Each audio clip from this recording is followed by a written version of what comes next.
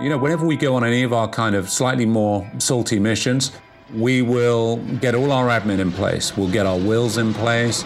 We'll make sure that we've got all our documents in the right place that our partners or our friends or our family could get to, because there's a chance that we may not come back. And that's not being over melodramatic. It's the fact that you are going into an area where you can mitigate only so much risk. This is Up in the Air, a show about travel adventures, frequent flying, and the unique experiences we have along the way. I'm Ian Agrimis, and in this episode, you'll hear about how Will Geddes keeps A-list celebrities and top executives safe overseas, how he outran the 2004 tsunami in Thailand, and became known as the real-life James Bond. If you're a real road warrior, you'll pride yourself on traveling light, going several days or perhaps even weeks, living out of a carry-on bag. But my guest in this episode is accustomed to leaving for the airport with nothing but his phone, passport, and wallet. Will Geddes runs a private security firm in the UK, and his work protecting celebrities like Matt Damon and Reese Witherspoon has brought him to some of the world's most dangerous places. While he doesn't go looking for trouble, he's become quite good at finding it. Despite several stints in Iraq and Afghanistan, his closest brush with death was on the beaches of Thailand when the 2004 tsunami flattened the town he was vacationing in. While not always cheating death, Will has an incredible collection of experiences to pull from to help everyday people become safer and smarter travelers. And I enjoyed our conversation immensely for that reason. Perhaps his best advice? Always smile at the man with a gun.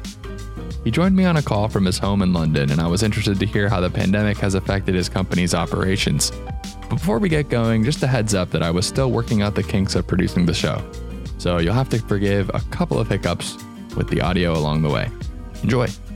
We're in the specialist security sector, and we've been impacted pretty drastically in some respects, but also we've been lent on by quite a few companies in others. So when we look at the conventional business model and the sort of service delivery, a lot of that would range from close protection of executives, either who are under risk or threat, or could be potentially traveling. Surveillance operations when we have investigations, due diligence where one's gathering intelligence obviously on investment opportunities or investment partners that some of the companies in the financial services might be looking at. But inevitably, the impact of the pandemic has meant that everybody has been in lockdown. So, the bad guys aren't moving around. The good guys aren't investing in anything because they don't quite know what the markets are doing. And as a direct result, people are not traveling, and they themselves obviously don't need protecting. So that in many ways obviously brought our industry very much to a halt. But one of the things that we do an awful lot of is what we call human risk management. And that will be to help and facilitate companies operating in what is often termed as non-permissive environment. And that could be as a result of war, politics, instability, poverty, famine, or even environmental disasters. And we'll help a company navigate within that kind of environment and mitigate the kind of risks that they could face. COVID in many ways is a non-permissive environment that has been somewhat blanketing the world. We've had to reframe it in our minds as to how we can help and advise clients to get back to work, but to do so as safely as they possibly can. And I imagine you're probably as curious as anybody, but perhaps a bit nervous to see what some of these environments might look like after months, if not, hopefully not years of nobody visiting. How long has it been since you last flew? Well, for me, flying wise, not really since the beginning of this year. I tend to do a lot less travel, Ian, because like you, I spend my second home was actually an airport or an airplane. So, and it's funny, and you know this yourself, and I'm sure, as a very, very sort of veteran traveler, that it's really quite bizarre when you adjust from that kind of tempo where you literally are on autopilot. You know where your passport is, you've got your bag, you can pack it in seconds and you're off and away. And probably much like us, Ian, you're the same in so much as you've got your go bag, you have to go away, it's super quick, and you don't even think about it. You kind of sleepwalk your way through the airport. And when you stop doing that so regularly and that all comes to a halt, your whole body starts to adjust and your brain adjusts, and you kind of get that anxiety of, where the hell am I going? Am I going anywhere or am I not? Obviously acknowledging that it's going to be different in the future, but can you walk me through typical day when you're on the job with some of these high profile principals? And I know you may not be able to confirm nor deny some of these people you've worked for, but some of these high profile celebrities like Reese Witherspoon or Matt Damon and perhaps even Paris Hilton.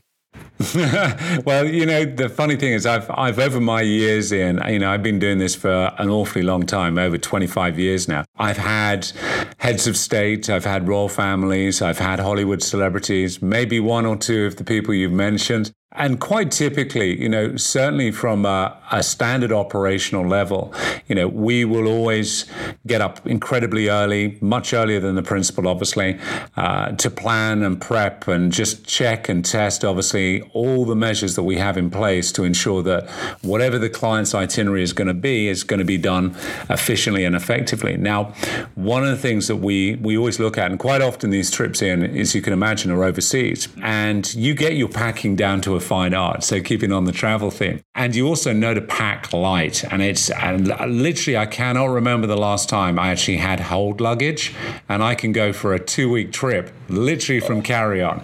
But it's thinking about it. It's thinking ahead of okay, are you traveling in a particular class on the airline, or can you make friends with the air crew to actually get them to give you one of the sort of the hospitality bags that you get in business, so that you then don't have to pack your toothbrush and your toothpaste and your razor. That's all there, and you can pack it down into your bag. Keep it as simple as possible. I've kind of always fantasized about doing this, but have you ever just gotten on a plane with your phone and your wallet? Oh God, yeah, absolutely. Lots of times. It is, and actually, you know what? I learned that from my first wife, actually. She said to me, I remember she used to pack super light, and she wasn't an operator, I can add you. But she said to me, you know what, Will? All you need is your passport, your phone, and your credit card, and you can go anywhere. And it's super true. But I had a couple of very quick rallies. I had one to Latin America on one particular occasion where I had a female executive who had been robbed, but in slightly embarrassing circumstances. She'd invited a young local guy back to her room, and she was quite a high-level executive. And when she was fast asleep, he made off with everything. So she calls me and she goes, Will, I need some help. I've told I don't know what to tell the office. And I said, well, look, just tell them you're not well and you're going to stay in your hotel until I can get to you.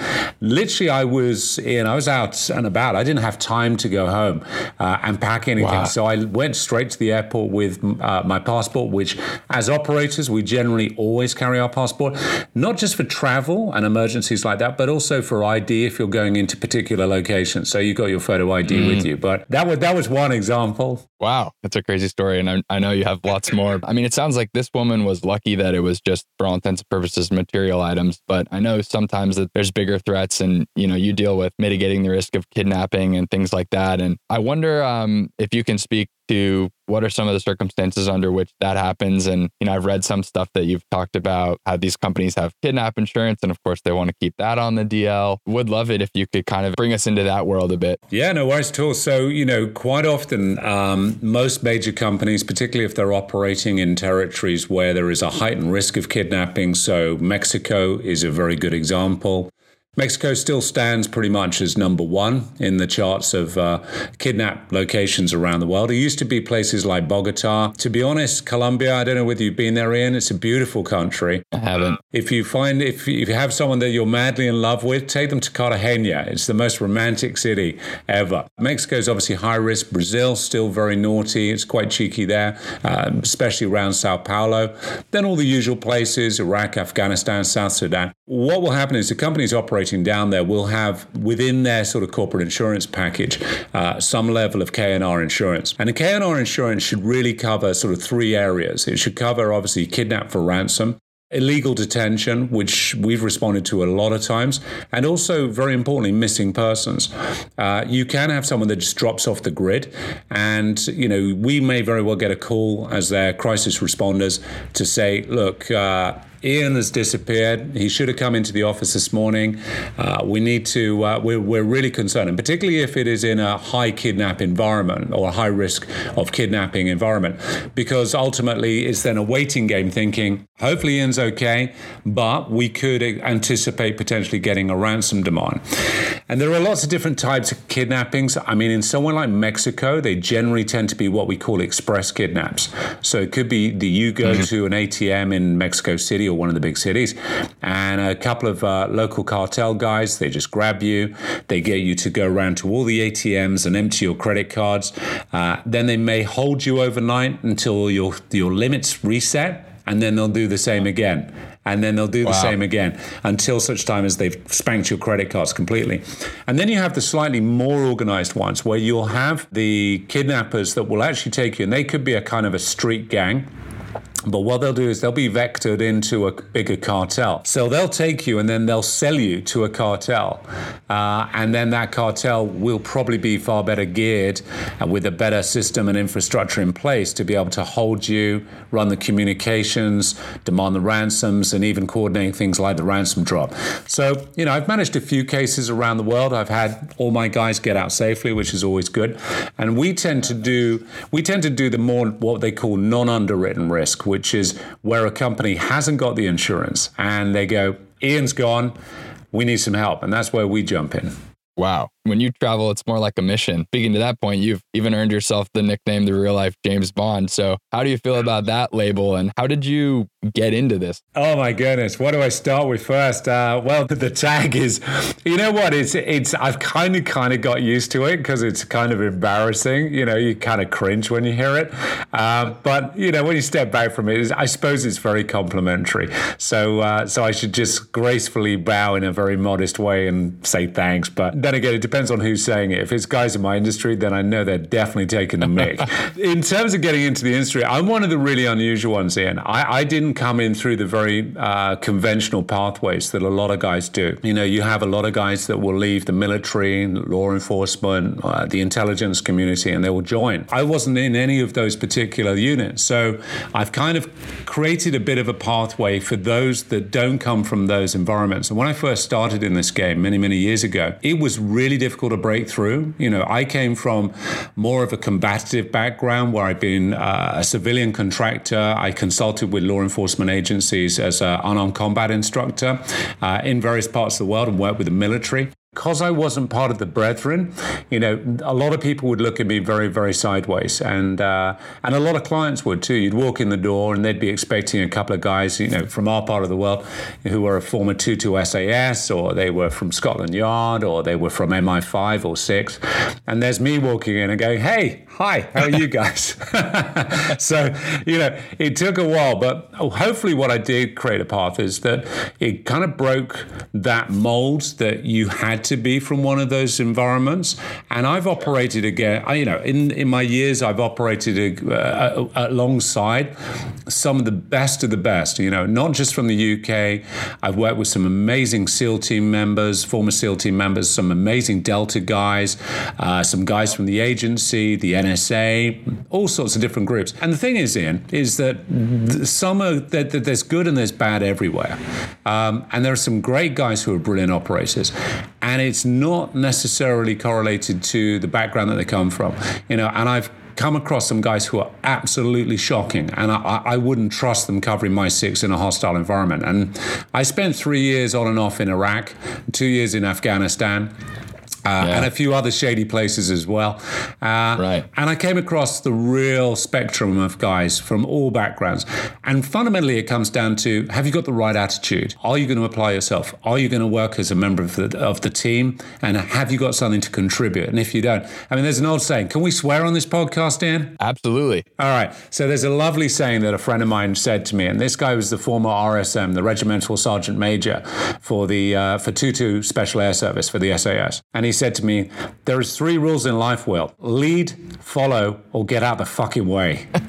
That's perfect. It kind of brings me to a segment that I'm doing on this podcast called Explain That Graham. Oh. So I went back through your feed and I noticed there's a bunch of interesting pictures, but one that particularly stood out to me was a photo of you with two guys and you're standing outside of a 4x4 on the streets of Baghdad. Oh, yeah. I know that there must be some interesting stories there, and you kind of alluded to it in the caption. So I would love to hear more about your time in Baghdad and Afghanistan as well. Yeah, I'm really happy to. You know what? I think for any of the guys that might be listening to your show and were down there in this time. So I was down there between 2003, 2006, and this was right after the liberation. As Sun Tzu once said, in The Art of War, he said, the worst thing you can do when you take over your opposing force is to dismantle the military and the police.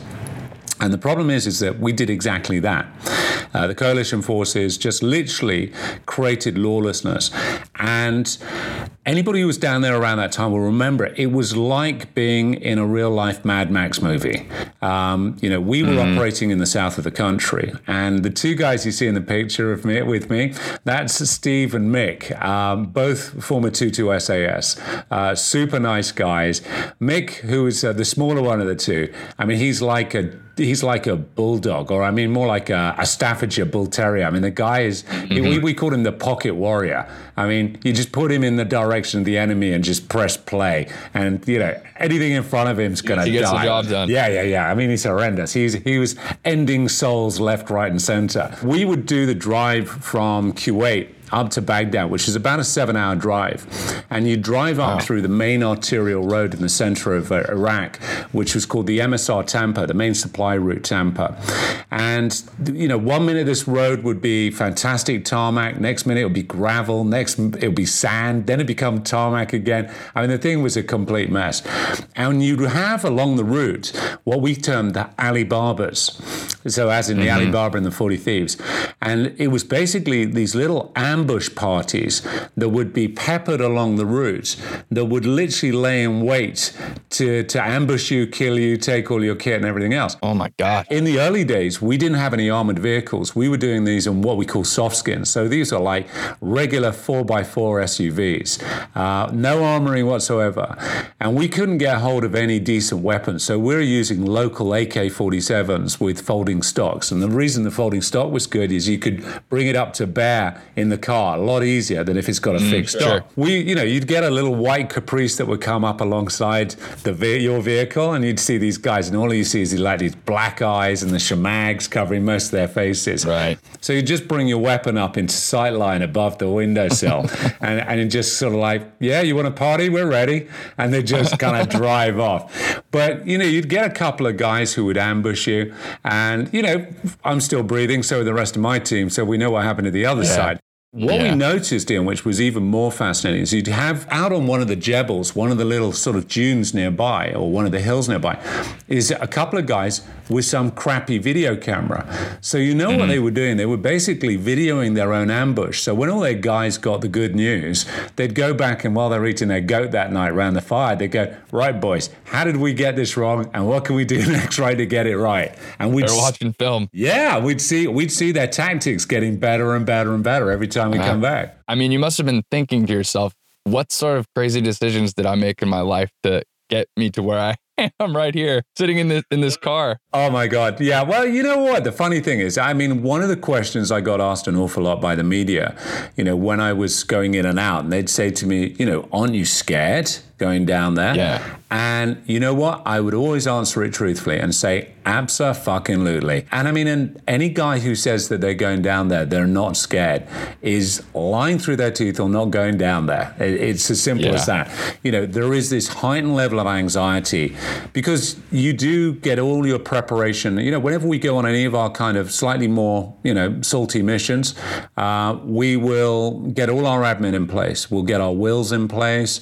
We'll make sure that we've got all our documents in the right place that our partners or our friends or our family can get to, because there's a chance that we may not come back. And that's not being over melodramatic. It's the fact that you are going into an area where you can mitigate only so much risk.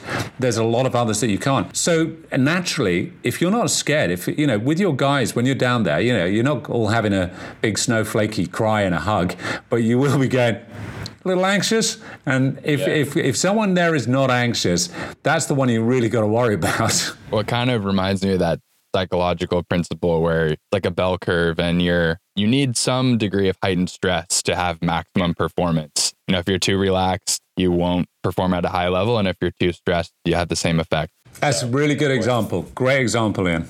So obviously you've been able to take everything you've learned from your line of work, and you've been a technical advisor on at least one, if not several films. London Has Fallen was one. So what was that like to work on a film that's theoretically about the kinds of work you do every day? You know what? That was kind of fun. And I caught a lot of flack. I hold that movie dear to me because it was my first rodeo. And I actually bumped into, I remember coming back from it. It was a real roller coaster of emotions. And I mean, the guys on the movie were amazing. Gerard Butler, lovely, lovely, lovely guy. I mean, he was a lot of fun. Aaron Eckhart, who played the president, super nice guy. They were all really nice, and the producers were nice. But we would have moments, and this is where I now sit very quietly when I watch action movies, Ian, and I'm less critical than I used to be, because you can sit down and you can go, look, guys, that's not very realistic. We should be doing it this way.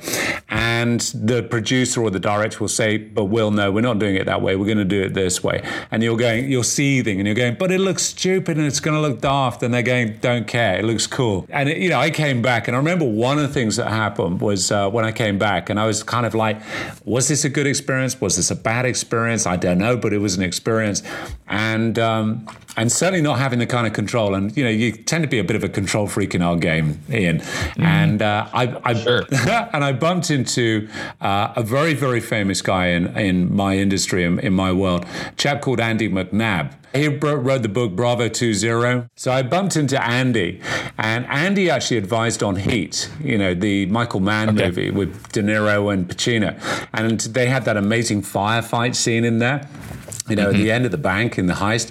And I bumped into Andy and I said, Andy, I've just come back from doing a movie.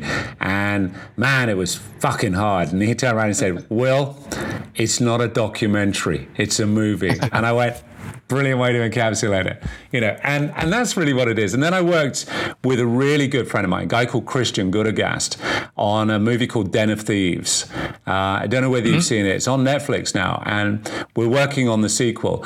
And Christian, now that's a guy like Michael Mann who wants to get the detail absolutely on the nose, and he gets in these incredible advisors, obviously me included, obviously, but he gets some really cool guys in, and he makes sure that the detail is absolutely fine. And for me, as much as I loved London, as much as I still hold that movie really dear to me, it's really nice working with someone who is so detail driven, because then you can step back and go, you know what, that was cool. And Christian's the kind of guy you could turn around and say, that's bullshit.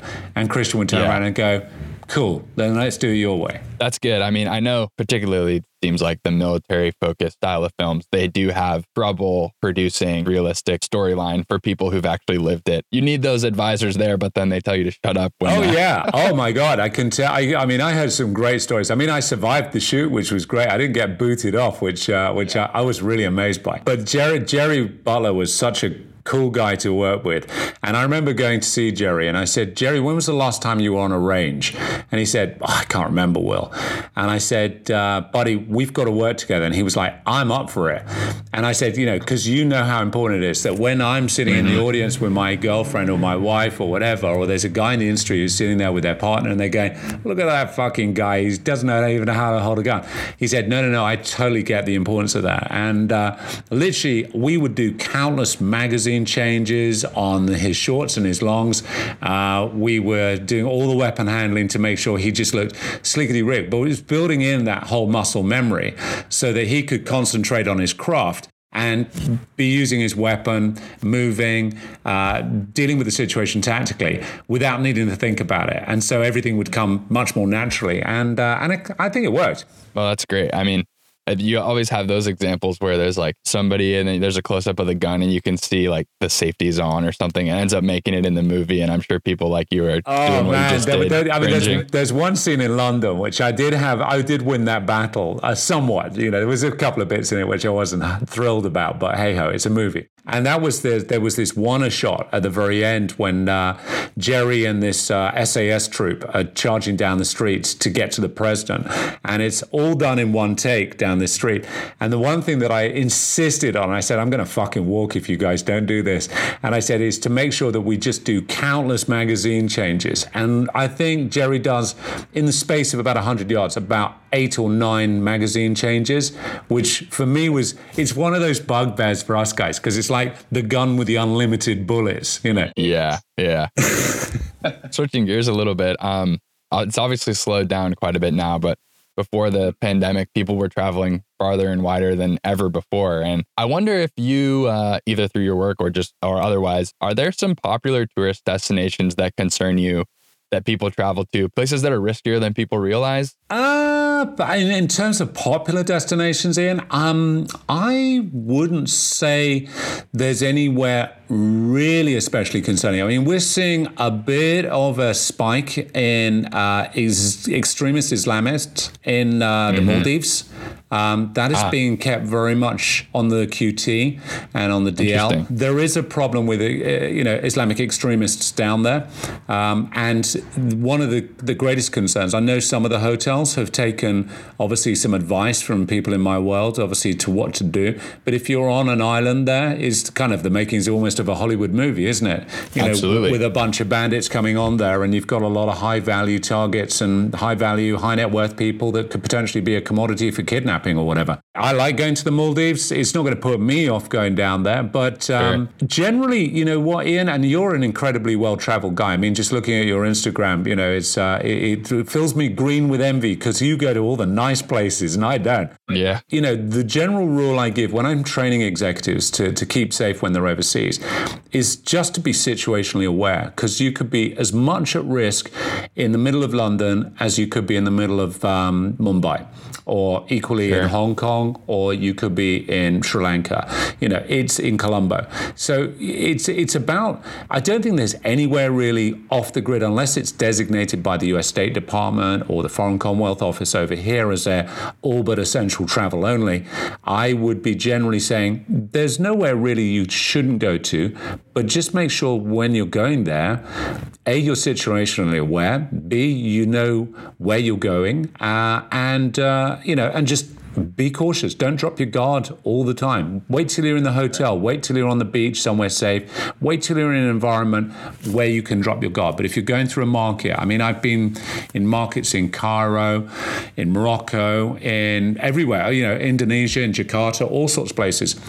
And literally, you know, it could just ruin your trip having your passport pickpocketed or you know what it's like, yeah. So I spent my honeymoon in the Maldives. It immediately occurred to me when I was there. I was like, okay, private island in the middle of the ocean, a bunch of, you know, high net worth people. I use points to book my stay, but it would be so easy for somebody to just, like you said, come onto the island and kind of wreak havoc. Don't tell your wife. Yeah. Well, we have been talking about how, you know, going back, but it doesn't surprise me that that's certainly a concern. Has that been happening? I mean, you've got these nice resorts there. They must be taking some measures. Yeah, they are. A lot of them are actually being very sensible, and they're putting into effect good security precautions, lockdown protocols, making sure that they're keeping communications with the other islands. So if there is, you know, a lot of the waterways between the islands, as you know, Ian, are usually only chartered by either fisher people, you know, fishermen, fisherwomen, or by the locals, obviously moving cargo between each other. So, you know, you've got the inner channels and you've got the outer channels, which is where the major cargo ships are going. So most of these guys are pretty switched on to the movement. But the problem is it's more down to the Islamic extremists potentially on the main island that could deploy out there. So I think in terms of the risk, tangibly, and don't hold me to this, but I would say tangibly the risk is more likely if you're on the main island. It's Mahi, if I remember. I always get Mahi and Mali mixed up. Male. I'm not sure. It's Mali, yeah, exactly. Yeah. And Mahi is the Seychelles, isn't it? That sounds right, yeah. Sorry, I didn't mean to test you, buddy. So yeah, I think it's more if you're on Mali and you're on the island and you're around the airport and stuff. But I think, you know, fundamentally, it's not a major issue. You know, the chance of being kidnapped is pretty low unless you're really into an area where you've switched off, you're doing something stupid. It's a bit like going to Mexico City. You know, you don't get into the Beatles, you know, with the green stripes, the taxis, you know. I've got good, you know, friends who are domestic Mexicans who live in Mexico City, and they go, Will, I wouldn't even get in those.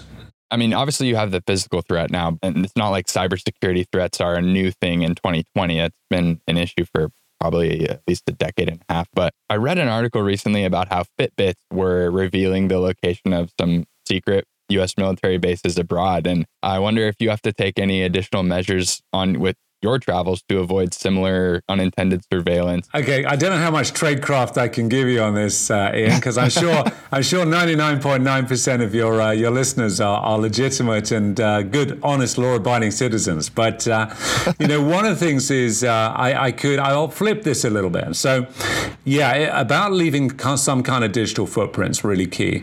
So, China, for example, or Russia, where there is a high level of state-sponsored surveillance. We would take precautions. So if you are going through, for example, one of the major airports in China, what they will often have, the MSS, the domestic intelligence, is what we call IMSI captures, or man-in-the-middle interceptions. So what happens is you turn your cell phone on and you think you're connecting to China cell, but actually it's being triangulated through a man-in-the-middle interception. And that man-in-the-middle interception is going to be basically harvesting all your calls, your data, your text messages, your emails, and everything else. One of the things that I'm always very cautious to advise clients to do is to say, look, when you arrive, don't be so quick to just turn your cell phone on straight away. Give yourself a little bit of a head start and wait till you're actually in the taxi and you're away from the airport before you turn it on. Now, that's not to say they haven't got listening stations pretty much everywhere. This is no big secret. This is kind of widely known, albeit in a smaller community. But one of the things that you may consider doing is getting a pay-as-you-go, a burner cell, get a local SIM card, utilize that. And if you buy it deniably, then, you haven't got your footprint, your digital footprint and thumbprint actually all over it. It might give you a little bit of a heads up, but as a security team, what we don't want is the bad guys potentially knowing what we're doing, what our movements are if we're protecting a principal. Sure. I see all these advertisements for like wallets and things that are RFID proof. Cool. And it's always struck me as a little bit of a gimmick. Do you recommend people use stuff like that? And how does that actually work? Okay, so the scanner, all they have to do is be quite close to you. So it could be you standing in a queue. Social distancing is going to screw that up a little bit. But, if you're standing at an ATM or someone's passing you in a lift or you're in a crowded market, I've seen that technology work. There are apps that you can download, mainly work on the Android rather than iPhone, only because of the lack of the lesser controls that there are on Google Play Store than there are on the App Store. And it can read the data off your card. So these RFID blockers, if they work, there are a lot out there that say they do and they don't. It's not a bad idea. But I would generally advise, quite often many people will carry 3, 4, 5 credit cards in their wallet. Why? I carry 16. Brilliant. Because you need all 16 every day, Ian. Ugh. You're probably only going to be using 1 or 2. So definitely take 2. But, take it out, leave them at home, leave them in the safe. You don't need them. So it's a bit like using the same password for all your online accounts. Ooh. Well, putting it in that context, I'll have to go. I'll be right back. I'm going to go empty it out.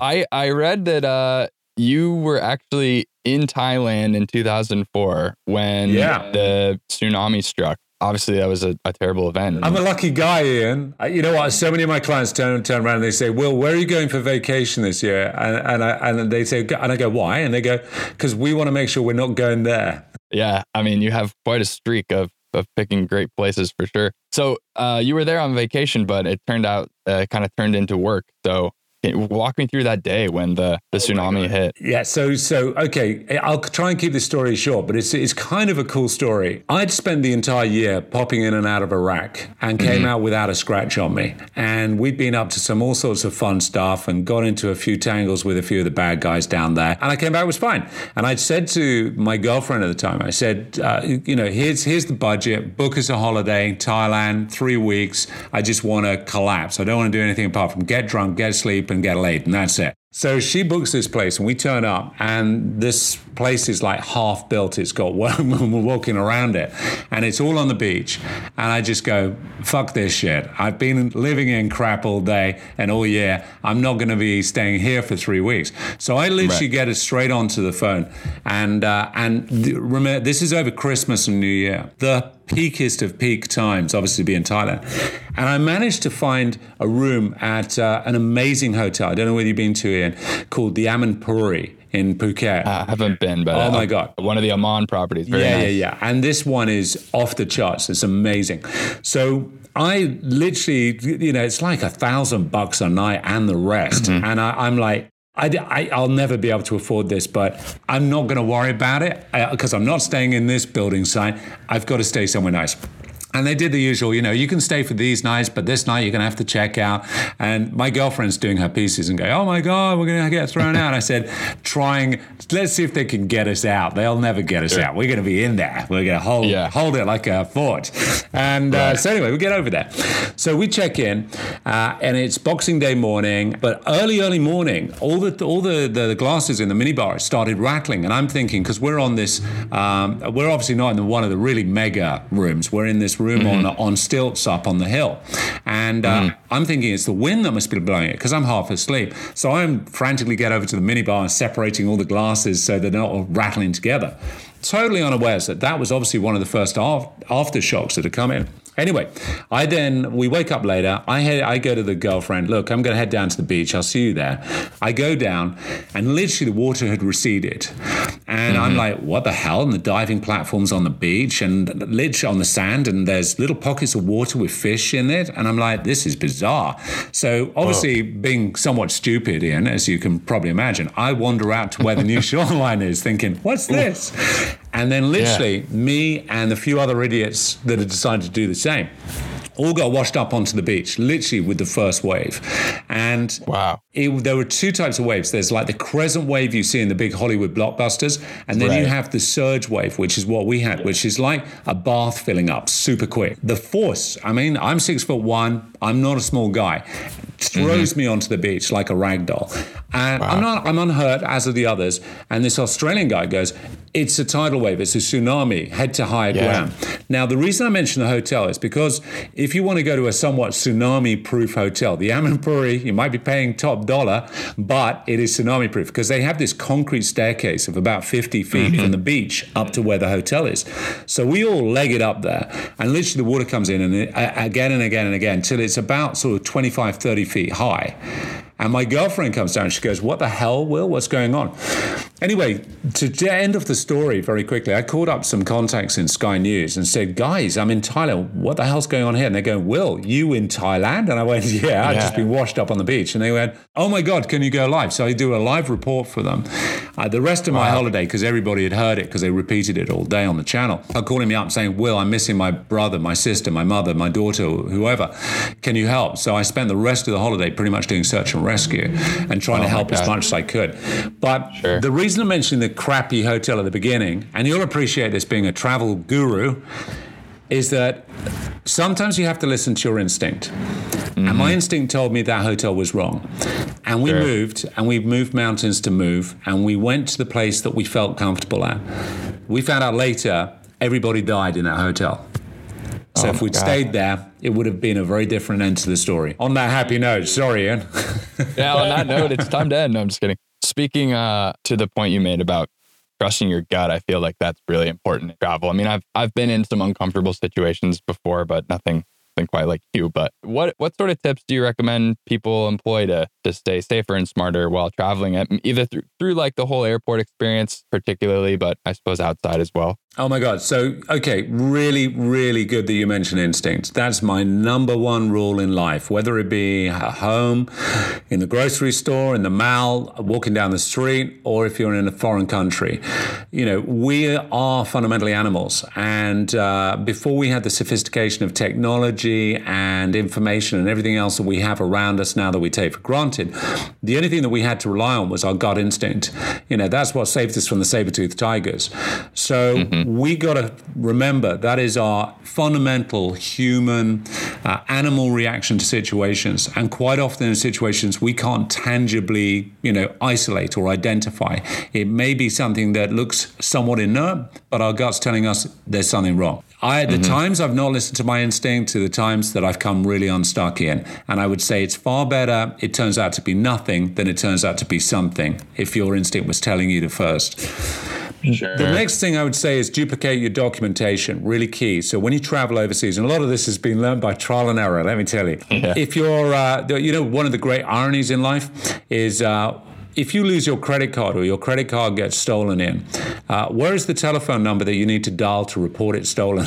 On the back of that damn thing. Yay! Exactly. So I would always say, really key, copy off that information, make sure you've got it, because if you do lose it, the ATM swallows it up or someone nicks it off you, then at least you know that number, you can dial it straight away. Likewise, your passport, photocopy or photograph, more to the point, your picture page on your passport. Have you ever lost your passport overseas, Ian? I never have. Lucky guy. I can tell you, it's the worst thing in the world because if you have nothing to substantiate it, you have a nightmare with your local consulate or embassy trying to ascertain and determine your ID. If you've got a photo of all your details, and if you're not as weird as me and you remember your actual passport number, you've got it there in a photograph, you can give it to the embassy, and it can make the difference between getting a passport potentially in one day to maybe a week, depending on where you are in the world. So copying that's good. When you're on a plane, I generally suggest, the overhead storage bins where you put your stuff, don't put it in the one above your head. Put it into the one above the guy on the other side of the aisle. Because you know what it's like? This is a tip that I like as well, I think. I'm curious to hear why you Well, you know what it's like. You put your stuff in the bin above your head, and then some idiot goes and starts rummaging about in there, and you're thinking, what are you doing? You're ruining my hat, or you're scrumpling up my jacket, or whatever, or you're going in my bag. At least if it's in the bin on the opposite aisle, you can see what they're doing. You can actually lose stuff. I've had a guy who had a laptop stolen when he was on a plane. Wow. If you do have to check a bag, particularly if you have valuables in it, I mean, I check camera gear all the time, but I have to do it. And part of you wants to lock it up, but then it looks more conspicuous. So what do you recommend people do when they have to check a bag, and particularly if it's valuable stuff? Okay, so what I would always suggest is with your bag, what I would suggest is, unless it comes with locks actually integrated on the bag, don't put extra locks on it, because I think, as you rightly say, it identifies it to the baggage handlers and anybody else to say, wow, this guy's got something valuable in there. That's why he's gone to the extra effort of putting extra locks in there. And I'm not going to incriminate myself too much, but we've moved some interesting cargoes. Not illegal, I should add, Ian, but we've moved high value cargoes, which, to be honest, we on one particular mission put it in literally like a roll bag, just zipped it up and took it through. And we're talking a lot of value in there, and in a particular territory, and it was and it just literally went unscrutinized. We lost the job to another company, and hey, all's fair in love and war.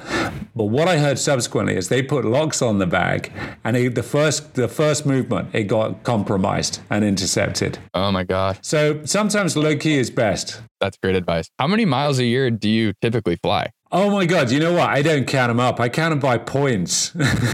So do you have status with British Airways or something? Yeah, I haven't got it now, because you know what they're like. If you don't keep it up, then they'll drop you. And I try and share the love amongst the airlines. I tell you what, I think that's the moment you get to silver or gold, it is worth it. Mm-hmm. There is more likely a chance of getting upgrades. I want to hear your tip for getting an upgrade as well, Ian, and I'll share mine.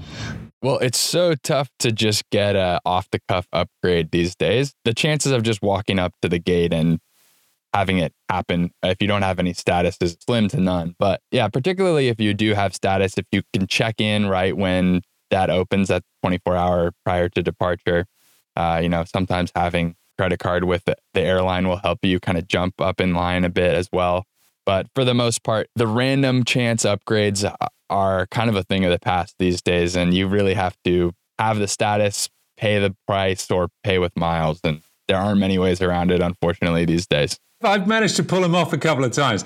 And I would say the best way to do it is when you get to the check-in stand, you're there at the desk, and be nice, be friendly, but be quiet.